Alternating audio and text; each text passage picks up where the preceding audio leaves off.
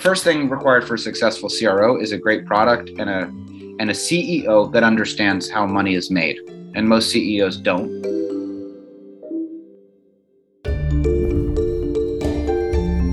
Welcome to UpTech Report. This is our Applied Tech series. UpTech Report is sponsored by TerraLeap. Learn how to leverage the power of video at terraleap.io. Today, I'm excited to be joined by my guest, Sam Jacobs, who's based in New York. He's the founder and CEO at Pavilion. Welcome, Sam. Good to have you on. Thank you. I'm glad to be here. Now, this is a little bit different conversation for those who are used to listening to our series. Pavilion is a paid membership community for high growth leaders and their teams. So your members are actually a lot of the other SaaS and technology leaders that we're interviewing. They're part of your network and you're helping them grow. At the same time, the same unit economics and the way you acquire customers looks like a SaaS. And you've successfully built a community of members that often software companies, SaaS solutions, they're trying to do as well. So we're going to break down a couple different angles for those that are listening, how we'll approach this. But help me understand, Sam, what was the whole concept behind this? How did this get started? Sure. Well, it got, like many companies, many decent companies, I was the customer before I was, the founder, in the sense that this was something that I needed. So the two driving forces that really served as, the bedrock for what ultimately became Pavilion. One is the fact that our average tenure in all of our roles is shrinking pretty dramatically, particularly, of course, in the startup ecosystem. So when I got going, I've been a revenue leader, a VP of sales, a chief revenue officer in New York City since 2003. So for 18 years. And my first job was 7.5 years. My next job was 4.5 years. My next job was 18 months. My next job was 9 months. My next job was 10 months. And I was getting more senior over the course of that trajectory. So I was, I'm not that easy person to get along with, I suppose, in certain contexts. So 4 out of those 5 jobs, I was fired. And my career was really unstable in the sense that I was having trouble understanding and visualizing how at the end of all of this merry-go-round, experiences, that ultimately I would end up at the point that we would all imagine ourselves to end up when we begin working, which is having generated wealth, having had impact, having built long-lasting relationships, and having achieved some measure of success. It was really feeling pretty frustrating and feeling like I couldn't see the path forward that would, at the end of it, would lead me to those things that I just mentioned. The other thing that's happening relatedly is that all of our jobs are changing because of technology. So even the skills that are required to be good as a chief revenue officer or chief marketing officer or a chief financial officer are ever changing. This is not news, but technology is obviously impacting how we all do our work, and then just the evolution of the world. So if you're a CFO, you have to know what an SPV is, and you have to understand non-dilutive financing and all of the different financing options there are that probably didn't even exist 15 or 20 years ago. So 2 things, job security and job volatility at an all-time high, while knowledge required to be effective in those roles also at an all-time high, sort of degree of complexity at an all-time high. So I started what was then called Revenue Collective for chief revenue officers and VPs of sales. It was just in the New York City area. And the concept was we were going to use community. And this is, I think, there's a couple key, I don't know if they're innovations. When we were talking offline, you mentioned crack the code. There's a couple innovations that I think are part of our success. But I would also acknowledge that I don't always understand why people are successful, and anybody that fully says that they understand why they're successful is probably lying or incorrect. But nevertheless, one of those realities is that too many people had started communities that were in some way or another subservient or beholden to third-party interests.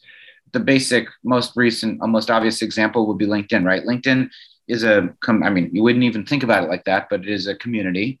But the purpose of the community, the real people that drive the business for LinkedIn are effectively recruiters, salespeople, and advertisers. And we are units, we are inputs into that machine. We are not customers of LinkedIn. For on a smaller scale, if there are sponsors, if there are investors, the concept of a community always existed for some reason other than to serve the interests of its members in its purest form.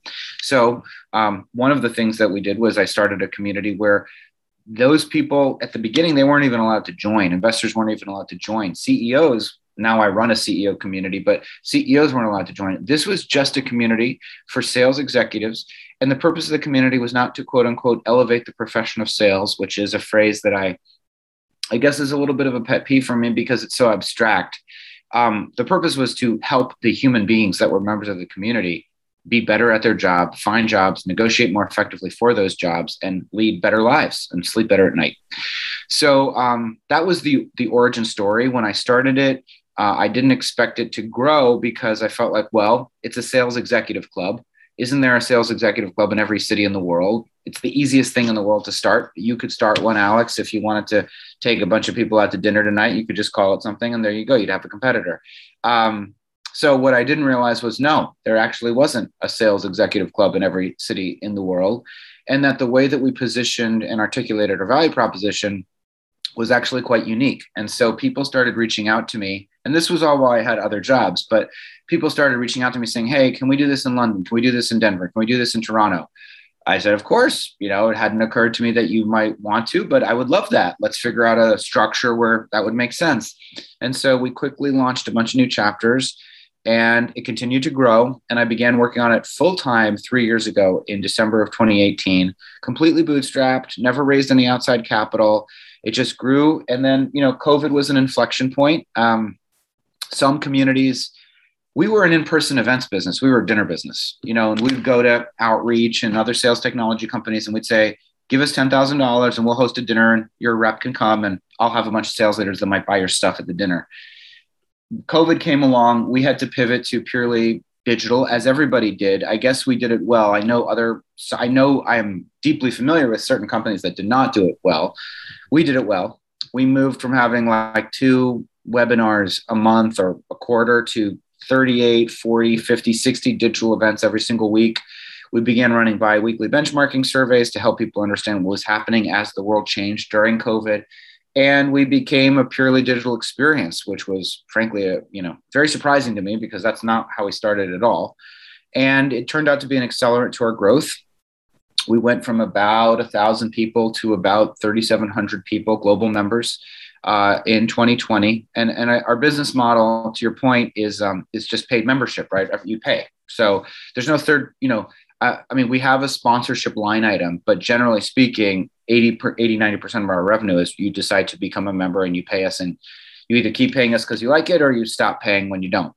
And so we grew, 4x in 2020. And I wasn't raising money. We were profitable. I was having a blast running this business. The team was growing, however. And then a venture capital firm called Elephant Ventures reached out to me in February of this year. And that was just at the same time that I was beginning to have this idea that like the values that we're espousing, the value proposition, what we're trying to do for people, which is help them navigate their career and help them lead more fulfilling professional lives. That's not specific to sales and marketing and customer success. And even if we would only build a finance community in 10 years, I wanted the brand flexibility to do that. And so I was already thinking about changing the name. And then they looked at our numbers and said, hey, we want to invest $25 million.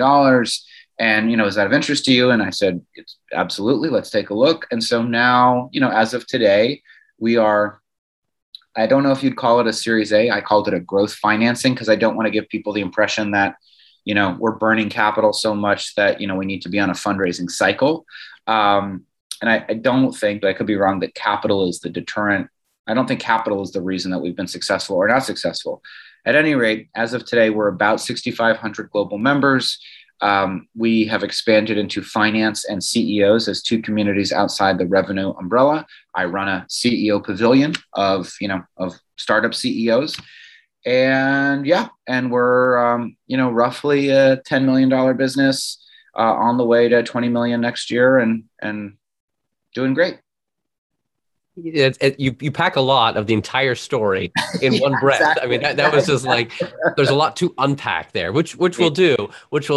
But I find it interesting is you start off with, I need information, which I need a solution, which all good entrepreneurs, that's where usually their business begins with. They see a need and then they want to solve it. And then it starts to snowball from there. This idea of creating a community, though, as I kind of prefaced at the beginning, others have desire this, but it can be hard to crack where people are coming to you and saying, yes, we want to join, we want to grow.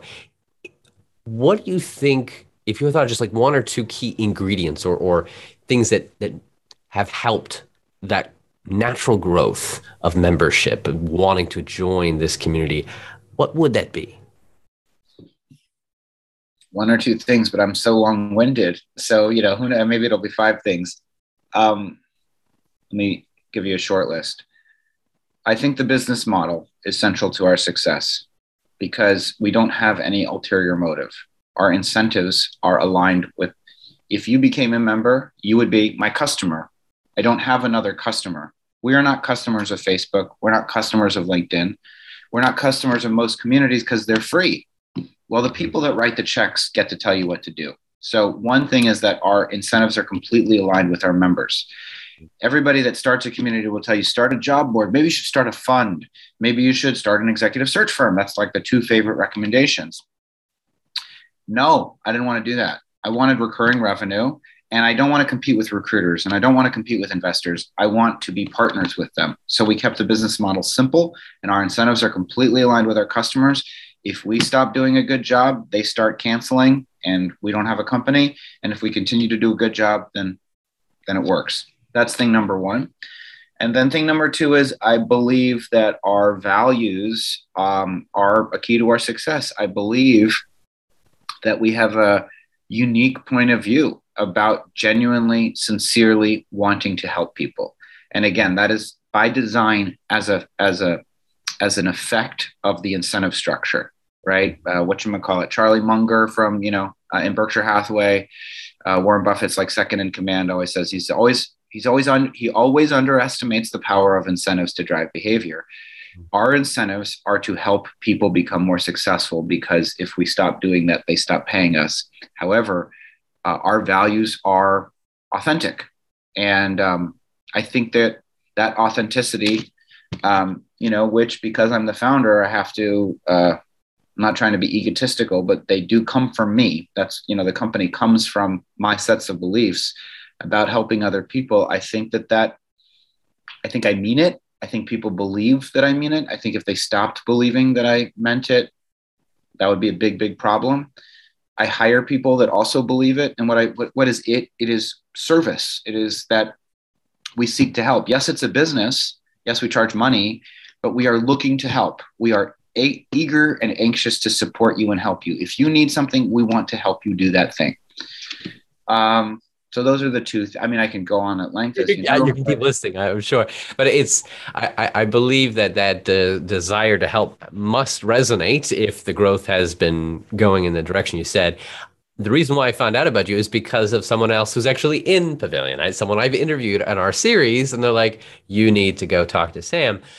You mentioned you have two groups. You have the CEO group. What was the term you gave? Well, we call them pavilions. That's the naming convention, right? So there's a CEO pavilion and et cetera. Got it. And you're starting to create multiple pavilions. Yeah. You started with the CROs, which is in the sales side. Now CEOs. Do you have others as well? Did I miss that? Well, we have, not to be too complicated, we have 3 membership levels. We have an analyst level, an associate level, and an executive level. And within those 3 levels, we cover customer success, sales, marketing, and revenue operations. And those are kind of like the 4 broad functional personas, so to speak. And remember, we used to be called Revenue Collective, so it was very clear who we were for. So we've launched, sorry about that. We've launched the CEO Pavilion, and we've launched a finance pavilion. And so those are the other areas. And do I intend to, create a pavilion for VPs of HR and chief people? Absolutely, over time. But what I found and discovered is that it's not that easy, and that these things, like a good cake or a loaf of bread, they need to be baked at the right speed. So if you try to juice it, if you try to kind of disproportionately or artificially accelerate the concept, I think you lose your authenticity. And so we're just trying to make sure that For example, I run the CEO Pavilion myself. I have a team of, the company is 50 people, but I do all of the things for the CEO group because I want to make sure it's good and it works before we, before we hand it off to other people to execute. Your CRO Pavilion, obviously you've got that down. You can have people that run that. Well, I guess it's a good example of, as the CEO, when you're starting a new going after a new target market with a new product, you need to be personally involved to understand the pain points and make sure it gets launched properly. Yeah, I think so. And I think you need to have a plan. And then, and for, again, it's a special kind of product because it's community. So, people need to believe that it's real and that you mean it and that you understand where they're coming from. And so I couldn't start, an HR community because I've never worked in HR and I don't really know the issues that HR professionals face are not as near and dear to my heart. So to do that the right way, we would probably look for somebody or somebodies that have built or run HR communities in the past, and then either work with them, integrate them, acquire them, whatever. But, there needs to be authenticity. Taking a sidestep for a moment, being CROs has been your track record, your own history, and the base up to the near recent past for Pavilion. What are some ingredients of success for a CRO? Like if you're just speaking to a CRO right now, let's say in the technology space, in the software space, SaaS world, a lot of your trainings and things going on right now, what are you educating people on? Well, first of all, we educate people on a lot because we launched a thing called Pavilion University, and the flagship course in Pavilion University is called CRO School, Chief Revenue Officer School. So step into my kitchen, this is an area where I have some definite opinions. The number one biggest drawback of or failure point, so the first thing required for a successful CRO is a great product and a CEO that understands how money is made. And most CEOs don't, and most people don't. And so what do I mean by that? I mean that most people assume that the way that you make money is that you hire a sales team and they go out and bring you back money. And if they don't bring you back money, that's not the fault of your product. That's not the fault of your marketing. That's their fault. Time to fire them and find somebody that will bring you back money. So inevitably, almost not every time, but many of the times that people think they have a sales problem, what they have is a company problem, not a sales problem. However, what does it require? What does it take, in my opinion, to be a great chief revenue officer? And where have I seen people fail? Related to that comment that people don't understand how money is made, I think fundamentally, the CROs that fail don't understand what their job is, which is it is to generate revenue, but they are a steward of capital. I guess what I would say is that executives that fail often don't understand business enough. And, I come from a finance background and, for a long time, I've been dismissive of finance professionals because all my friends went to work in finance. But the thing that finance professionals do understand is how to objectively and dispassionately evaluate a business. And too many sales leaders don't understand that, haven't developed that skill. And what that leads to is inefficient or poor allocation of capital, right? You spend too much money and don't make enough from it. And that's because, so another way of saying bad business practices or a lack of business acumen is an inability to work effectively with data, right? Mm-hmm. A great executive, it must be analytical, not an optional skill. It's not enough to just be an inspiring leader. We don't just need Vince Lombardi. We need, what we need is somebody that can look at the information that the business is presenting to you, which is going to tend to be financial information, and understand what the patterns are from that information and use those patterns to both diagnose issues, to understand what's working, what's not working, and then to predict the future. So, if you can't forecast, sometimes people say, well, what is it? If, your job as a CRO is to hit the number. If you hit the number, you get to stay. Okay, well, that's true, essentially. But it's actually not your job to hit the number. Your job is to understand how and why you hit the number. And if you don't understand that, then you are in trouble, because when you don't hit the number, you won't know why, and you won't know what to change. And so what is the thing that's going to help you understand why? It is going to be your ability to work with data, and so many sales leaders, it's just this crutch where they say, well, just hire my RevOps person. I'll hire my revenue operations person, myself. I hire my analyst. If you don't know how to use a spreadsheet, if you aren't building your own spreadsheets, all of the best executives I've ever met are fluent in Excel or just spreadsheet logic. They understand relational databases. Like they understand how to build a model of reality using numbers and formulas. Not everybody knows how to do that. Those people are going to not tend to be executives at big companies. Taking a different angle here, if you were to be speaking to a CEO or a founder of a smaller stage SaaS startup, and they're looking to bring on a sales leader, maybe they're a little bit smaller to not have a CRO, maybe there's just a VP of sales or sales director or whatever. What would you be saying to this founder, this CEO, of what they should be looking for in a VP of sales? This is a talk I give all the time. So the first thing I'd probably say is, hey, let's make sure that's what we need right now, because I have this, a point of view, as you can tell, on many things. And one of the points of view I have is on the order of operations. And what I mean by that is which departments need to become centers of excellence before you move to the next department to make that a center of excellence. That order, generally speaking, you start with the stuff outside of your control, like the size of the market and where the market is. And hopefully it's a big market, and hopefully the forces are moving, with you, and there's wind in your sails. That's the most important thing.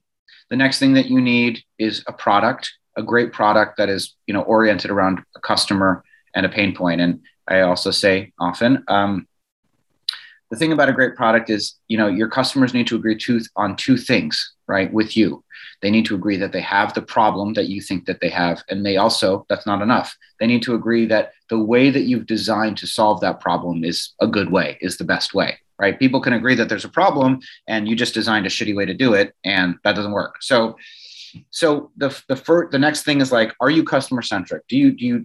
Are you obsessed with your customers? Do you love your customers? Do you respect your customers? Because you're not going to build the best thing right away. It's going to need to iterate and adapt. We've adapted so many times, as I mentioned, as a result of COVID and among other things. So that's the next thing. Do you have a great product? And there are metrics that will tell you that. The next thing after that is not sales, right? Well, okay, I've got a great product. We've got a couple customers. Okay, let's not hire a sales leader yet. Let's hire a head of marketing. So why?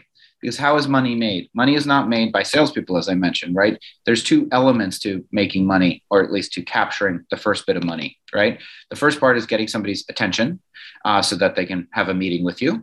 And then the next part is turning that meeting into money, right? So sales turns meetings into money. Now you could say sales also generates meetings through, demand generation. But account executives prospecting on their own is the most expensive way to get a meeting. And it's not particularly scalable. And what you need to do is you need to do all of the hard things that nobody wants to do. That's what you need to do. So what does that mean? That means when it comes to marketing, you need to understand your messaging and your positioning and who your ICP is, right? Your ideal customer profile.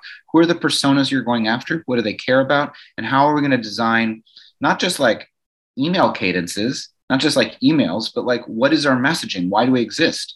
Now that may seem obvious. Haven't you done that already when you pitched and you raised the money and you did the thing? No, most of the time, no. And so do all of those things. Begin to figure out what channels get you meetings. Ideally, the thing that should be, a leading indicator for you is that you're getting, what are your unit economics, which is a way of saying how much money are you spending to get a customer versus how much they pay you. If you're not spending very much money to get a customer, why would that be? That would be because they are telling their friends, because you are getting referrals, you're getting inbounds, because people are expanding their usage of your product and you're not really having to do very much. All of those are indicators that, okay, great, let's take that, let's apply some marketing to it, and let's repeatedly, and it can be through SDRs, it's not, the most important thing is demonstrate that you can get a meeting, right? That's the skill. If you can get a meeting repeatedly at scale, right? You in a formulaic way, so that I add this many, units at the top and meetings come out the bottom, then you can make money. I always say that, the salesperson with tons of meetings, a full calendar, and the worst sales process in the world, that person will make you money. The person with no calendar at all, but, has been through Sandler training and, Miller Hyman and, force management and, control of the message and all that other stuff. that person will get fired. Because sales process is way, way, way like hard to overstate, way less important than the ability to generate meetings, because you can fix sales process, but you can't fix nobody will talk to you. So, so that's what I would say. I would give that speech that I just gave to you. And then, yeah, and then and then we can talk about like what would make a great, VP of sales. But most of my message back to the CEO is, let's make sure that you're thinking about this the right way. And once we can do that, then lots of people can be your VP of sales. It's powerful to realize all the things that need to happen first before that salesperson comes in. And it sounds like you even speak from your own history and reference of being in companies where the rest of the company may not just have had that figured out. And they're assuming that you can fix it. And you're like, that's not my job. You guys have to have all of this in place already. Yeah, that's right. And again, investors don't really understand this. And so, part of like the getting fired all the time, I mean, literally, like one of the companies I work for, like it was a piece of shit, like the product was no good. They had missold the investors, right? So like all of this is interconnected. You have this high venture capital valuation, but your thing is not a venture scale business. How do you rationalize that? It's like going to somebody at the beginning, the marathon's tomorrow, and you go to somebody, you're like, so what do I need to do to beat 4 hours? You're like, there's nothing to be done. We need to go back in time 3 months and we need to start training. And so the problem with, my advice is it's deeply unsatisfying, because inevitably, the reason they want to hire a VP of sales is because they're like freaked out that they need to hit some revenue target. And it's like, yeah, I'm telling them that, well, there's 12 other things to do. And by the way, those 12 things, they take a year and a half, like it's not, they're like, okay, great. Marketing gets me leads. I want to hire a marketing leader. When do the leads come? I'm like, well, the leads probably won't start coming for 6 months, because that person needs to ramp up and they need to figure out what your messaging is. And they need to go through some exercises to get the messaging down. And then they need to deploy it and test it. And I'm like, all right, never mind. I'm just going to hire a VP of sales. I hear what you're saying, Sam, but I'm just going to do the wrong thing anyway. It's one thing is not hearing the answer you don't want to get, and then can you actually say, great, let me am I big enough to go back and relook at the whole situation for your CEOs now, because you've built a CEO pavilion. I'm imagining this is something that you are honing in on for them, of what is the proper procedure for hiring the right people. Do I have that right? Like what are you digging to in that pavilion? Yeah, I'm digging into that. I'm digging into basically 4 things, but part of it's just tactical knowledge, right? And the thing about being a CEO is it's way more than just that. It's way more than just go to market. It's how do you manage engineering? It's, it's HR stuff. It's talent acquisition and how much you should budget to hire people when there's a massive talent shortage in every function all over the world. So it's fundraising. How do you manage investors? How do you work with investors properly? So there's a whole category of stuff that's about tactical knowledge. But what's happened to me over particularly the last 2 years is that I've also experienced, I always say that, I hesitate to say it, but nevertheless, I've experienced a spiritual transformation, not a religious transformation, a spiritual transformation. And I think that has led to a lot of success for me. And so also in that CEO pavilion, I guess I want to lead with the tactical stuff, because nobody gives a shit about spiritual transformation in the abstract. And then I want to use the tactical knowledge as the Trojan horse through which I will trick them into actually taking a journey with me that will transform their entire kind of worldview. That's actually the goal. And meanwhile, do a bunch of fun stuff, in between, like get a box at the garden and, go see Billy Joel together and, go to Park City and ski and stuff like that. But also, I guess we could call it like personal leadership development or visionary leadership development, just a series of workshops and practices and skills that not just like, here's who you should raise money from and here's what the terms should be, but here's how to approach your life. Here's how, here's the mindset that might help you generate more results and more return. Here's ways of solving problems collectively that are better than what you might have experienced in the past. So that's the second thing. But, when I say that, they're like, well, I don't need that. I need to know how to raise my $20 million Series A. I don't need a coach with a workshop. So I do that stuff second. It's interesting when you talk about being customer centric, like providing what they need, but what they really should have So but being able to have that available for those that once they realize. Yeah, Yeah. exactly. It's, you can't, you know, that's the whole red bicycle thing. It's like, you know, the first step to getting your child a red bicycle for the holidays is making them want a red bicycle in the first place. I'm going to take another angle around adoption of technology here, because both for CEOs or CROs or VP of sales, whoever in their role, or even in marketing side, trying to win people over to say, you should try what I have. Because each one of those have to play that role of convincing someone, whether it's an investor, whether it's a customer or a salesperson. What's your perspective? How do you approach being able to win people over adopting a new technology and a new solution? Any tips or thoughts come to mind? Yeah, I just don't know. I never know if they're scalable. You know, my stuff, like I have a whole worldview, which is essentially a sales worldview because, you know, I run a business. So but this is why we didn't raise money, right? Like the first thing is my shortest answer to that question is go out and help other people, which is not super interesting or useful to, you know, a software CEO. So maybe I'm not the best person, but my point of view is in the modern world, I find that direct selling efforts are becoming less and less effective. Direct selling efforts like cold emails from SDRs, like the annoying phone call that I just got that interrupted our podcast. What does work? You know, well, what works is peer referrals, right? And trusted sources making recommendations, which is obviously why community is so interesting to people.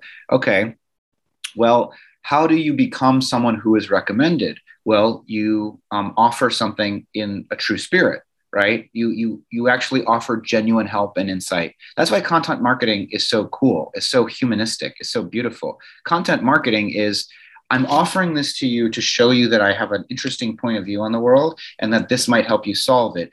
Once you agree with that, you'll begin to trust me, and then maybe you want to buy my thing.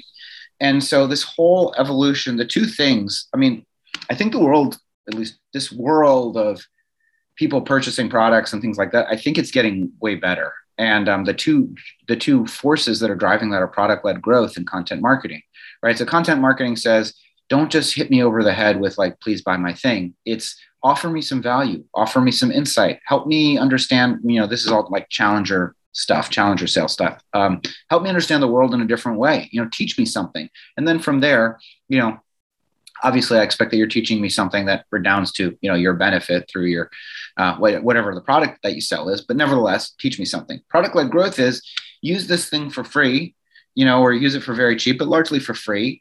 And if you like it, you'll end up paying us money. And if you don't, you won't. Well, that's amazing because you're forced to build something that people like, right? It's not about like the spin. It's not about a sales methodology. I'll tell you an example. You know, we have many great partners. One of them is HubSpot. I started a consulting business in 2017 when I got fired from the Muse, one of the companies, you know, that I used to work for. And I used HubSpot's free CRM when I started my consulting business. That original instance, which was called Sam F. Jacobs Consulting Partners, and then was called Revenue Collective LLC, and is now Revenue Collective Inc., DBA Pavilion, that is the same HubSpot instance that the company still runs on. A perfect example of starting with the product that you grow with them. So it's interesting. You suggest that the best way to overcome the adoption of technology of a new thing is product-led growth or content marketing. Because I guess if you can't offer it away for free, then content marketing is the next piece you can look at, because it's giving away something for free to bring them in. Yeah, which is a way of saying look first to help others before you ask to be helped. Like look to serve and mean it. You know, I mean, my whole belief system about business is like one of the, you know, and I'm plagiarizing, you know, Larry Page, you know, one of the co-founders of Google, but or Alphabet. He said he was on a stage, I think, with Vinod Khosla, and you know, maybe he said this and ripped it off from who cares? It's canon at this point.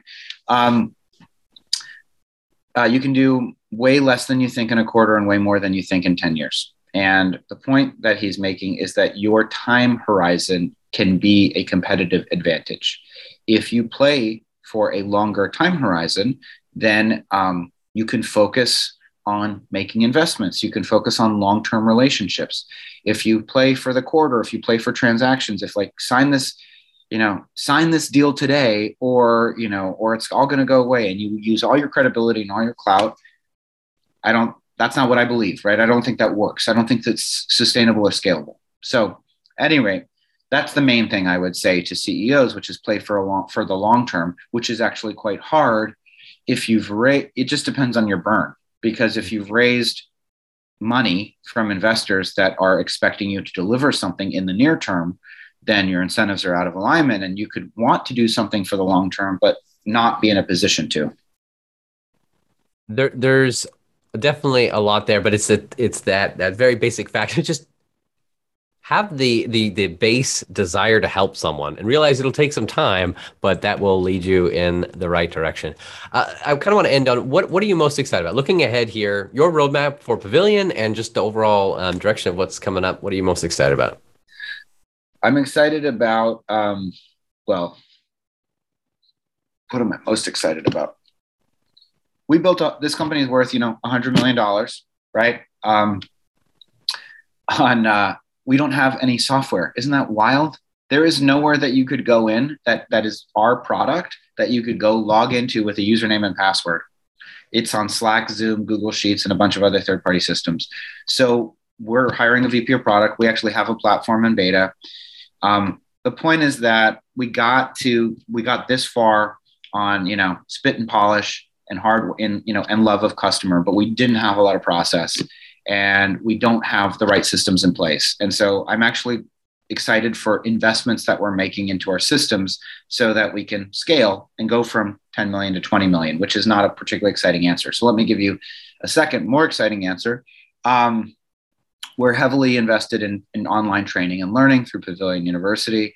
And one of the courses that we have in development, because the big idea, right? Everything I've just said is itself a Trojan horse, right? The career enablement platform that people pay for is a means to an end. What is the end? The end is to teach people the essence of what I just shared with you, that there's a different way to do business that is focused on mutual support, reciprocity, and help, that you're not a sucker for helping other people. The problem when you look to be altruistic or help other people or give of yourself, if you are the only person doing that in a room of thieves, yes, you're screwed. But if you had some indication, some kind of public facing indication of what somebody's values were, like maybe it was like a little logo on their LinkedIn profile or their public persona, then you would feel much more confident being open, supportive, and helpful, because you would know that indication is like a stamp of trust.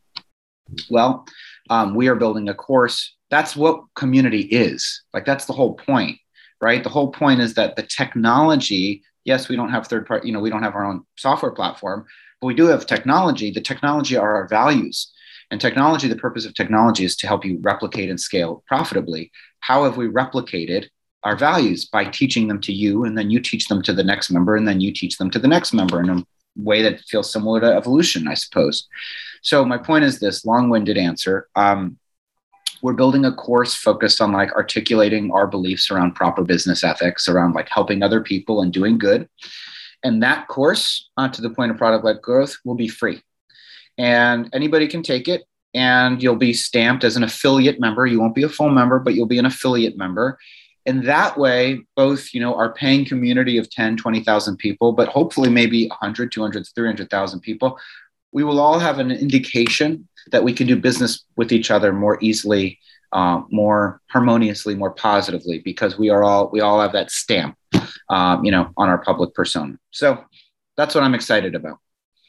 Sam, thank you for sharing your journey that you've been on. This passionate, you have a very different type of passion than some other people. I'm very emotive in my face, and I get very excited, but your passion is a different intensity, which I appreciate. And I thank you for sharing that. That's true. I always seem like visually like maybe I'm in a bad mood or something like that. I'm actually in a very good mood, but I hear you. Just, yeah, it's how you are, but I can sense it there.